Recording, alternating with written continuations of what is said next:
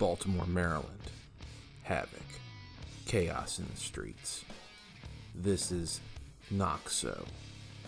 Case Files of Joshua Chambers. A crime drama set in the heinous world of the Dark Charm universe.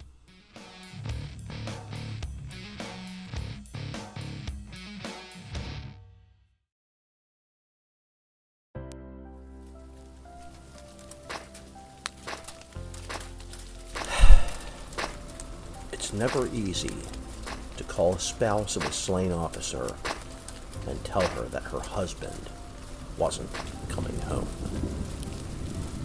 Sadly, I had to do that this evening. Detective Vernon Slade, my rookie hotshot, was found in a trash compactor at St. Joseph's Nursing Home. I made sure to wait for the coroner to arrive before I was comfortable leaving the scene of the crime. The man's wife, before I finished speaking, began bawling hysterically over the phone. My heart broke for her. It made me think of what would happen if something like that were to happen to Karen, or me. In the meantime, in the midst of a freezing rainstorm, I made sure to do some detective work of my own while I could. I didn't have my kit, so I couldn't go too far, but I was able to garner some interesting information. One thing, and this was peculiar, was that Vernon had no bullet holes or stab marks prior to going into the trash compactor. He was alive going in. The second was that the woman that he was investigating, Miranda Indico, was much younger than our Miranda was supposed to be. She didn't date Joshua Highlander in school, but she was schizophrenic and merely thought she did after seeing the newspaper clippings. She was no longer a person of interest. So why was he killed? Why was Slade found in a fucking trash compactor? Something didn't add up to me. There had to be something at that funeral home we were missing. During my original call to the precinct, I talked to Sergeant Grady about what had happened. She mentioned that Cole Jackson and Vernon Slade were having an argument in barracks about something, and it got violent. Several officers had to pry them apart. This was disturbing to me because now this rendered my best detective as a suspect. Sadly, this could have been the reason why. Cole Jackson could have deliberately sent Slade to that funeral home, followed him, put him in the compactor, and killed him. No trace, but a good detective could do that. But my gut tells me there's something else. Something sinister. I got home at around 1 a.m., and Karen was sitting in her plush rocking chair breastfeeding Milo. The look on her face was that of exhaustion. I closed the door gently and walked into the house. "Hey, baby." She looked up at me, seeing the weariness in my eyes. That was a normal occurrence, but today it was more pronounced. What happened? I sighed, loving the fact that I came home, but also that didn't seem to alleviate my stress. Vernon was found dead in a trash compactor. Karen's eyes widened. Jesus. Cause of death? Industrial trash compactor. No evidence of any puncture marks or bullets, but... But what? I walked into the living room and sat down, trying to be as quiet as possible. Cole is a suspect. Cole Jackson? That's ludicrous. The man has a stellar record of excellence. He was promoted up to my division when I took over for Graff. I can't believe he was responsible. Baby. Karen adjusted Milo on her breast and stood up. She sat next to me. You know, nothing is absolute in our world. Especially with when you're thinking right and wrong, or good or evil, or crooked or clean. I don't think that he did it, but don't go on that. A good detective can fake things, but a great detective can snoop them out. You may be a captain, but that doesn't mean you aren't still a great detective. Remember our first case together? I shook my head and smiled. I never thought I would get through the Childress case. But you did. You might have had a little help, but most of that case was followed through by you. You got justice for Tyrone. I kissed her on her forehead and held her close. My mind was made up, and this was going to be something I needed to take care of myself.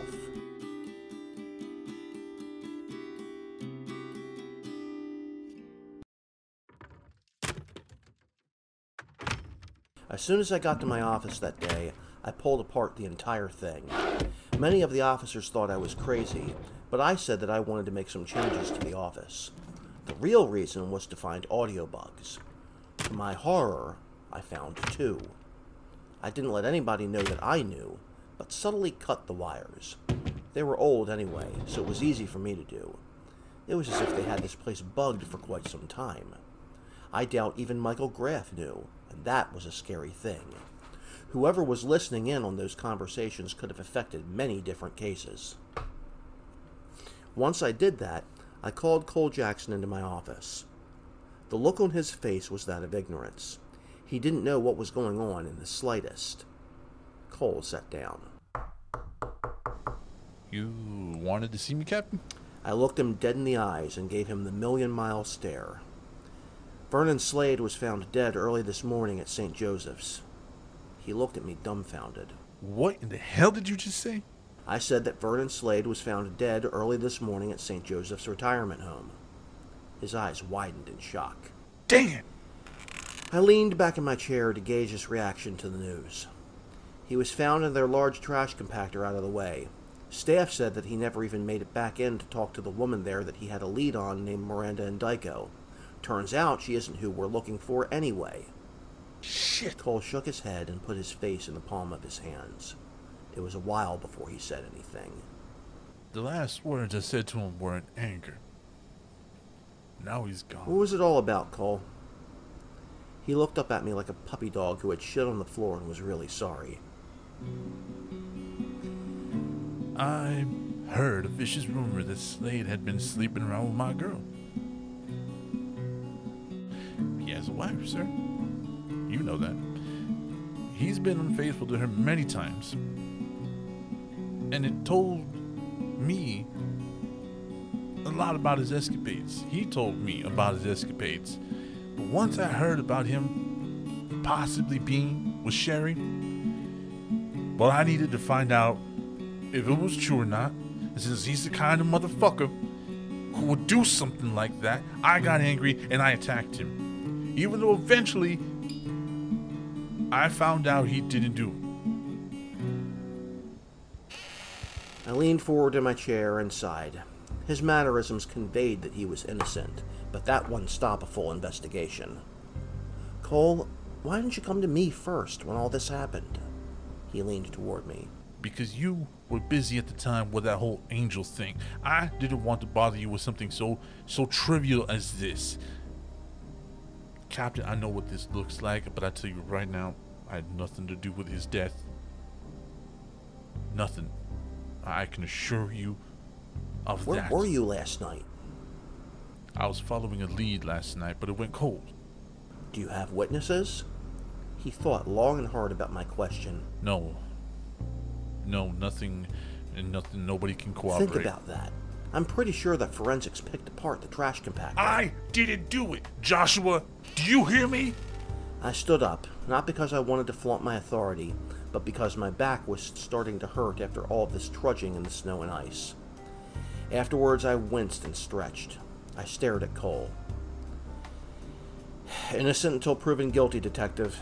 But since he was your partner, you've been put on administrative duty until this is settled. I opened my desk drawer. Give me your badge and gun, Detective. He looked at me as if I had killed his whole world. He hesitated slightly, and after what felt like forever, he gave me his badge and pistol. Tears welled up in his eyes. Can I be excused, Captain? I nodded as he quickly left my office, closing the door behind him. I knew what he was going to do. You never want to cry like that in front of a superior. My heart went out to him, but I had to be very sure that he didn't kill his partner in cold blood. I locked my desk drawer and checked my watch. I had plenty of time to get to my next appointment, Miranda Kudabiste.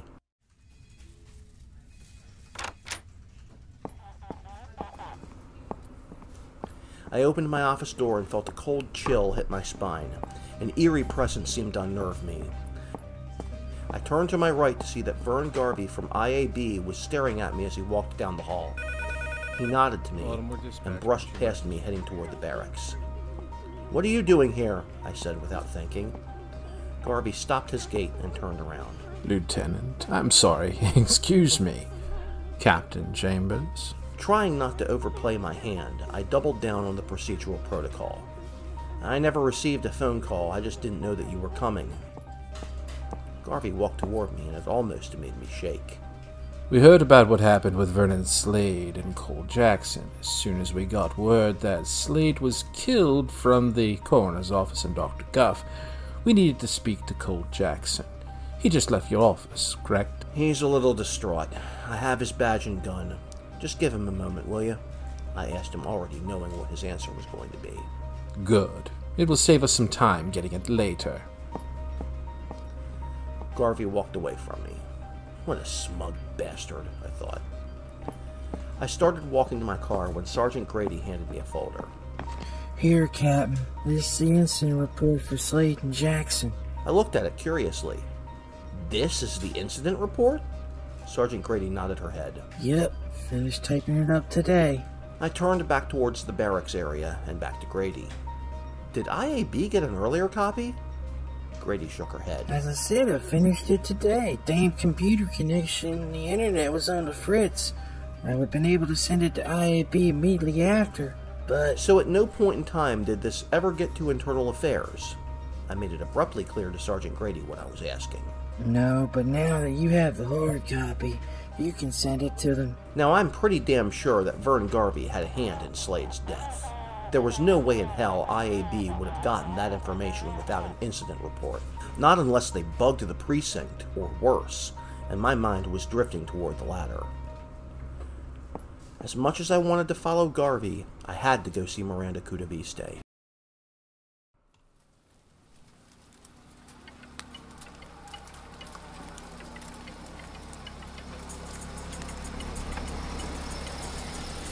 Freezing rain came down as I pulled into the Praxis parking lot.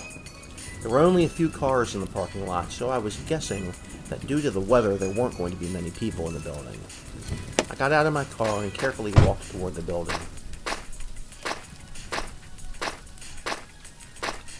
I had to hand it to her. The pavement was immaculate. No snow, no ice, nothing.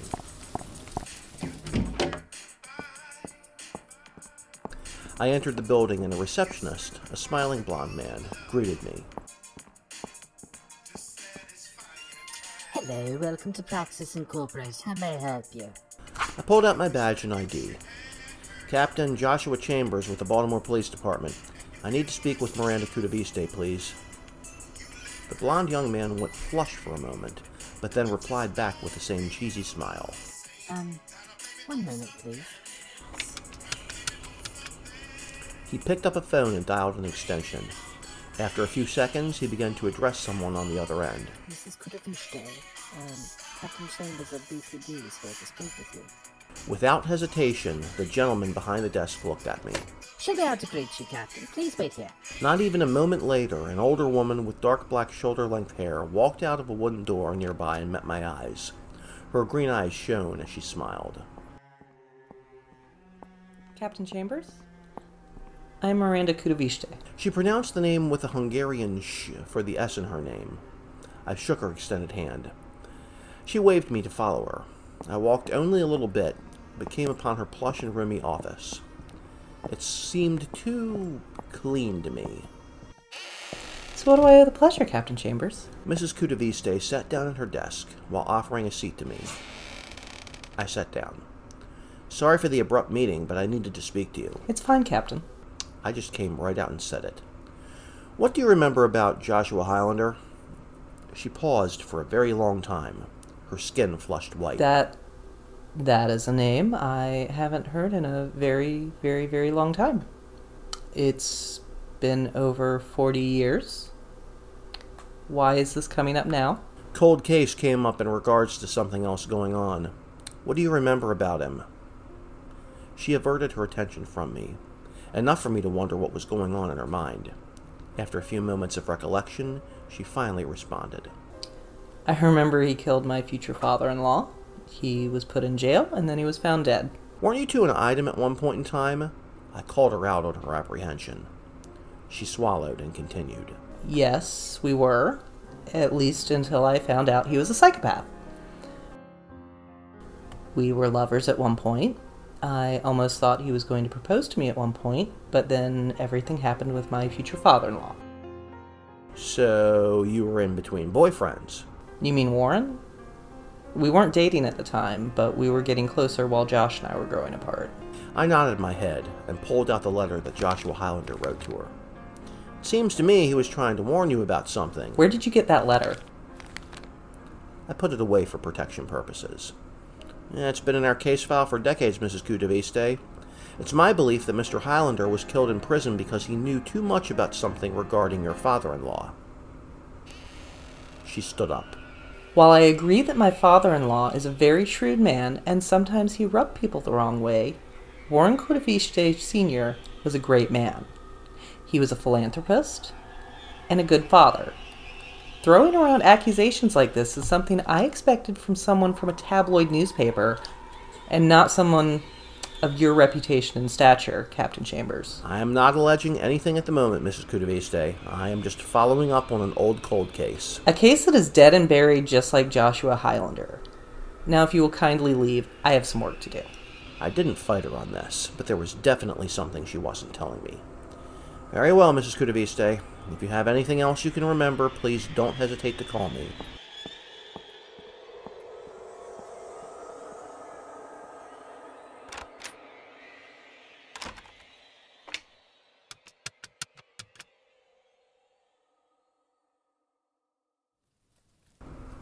I left the office building and walked back to my Escalade.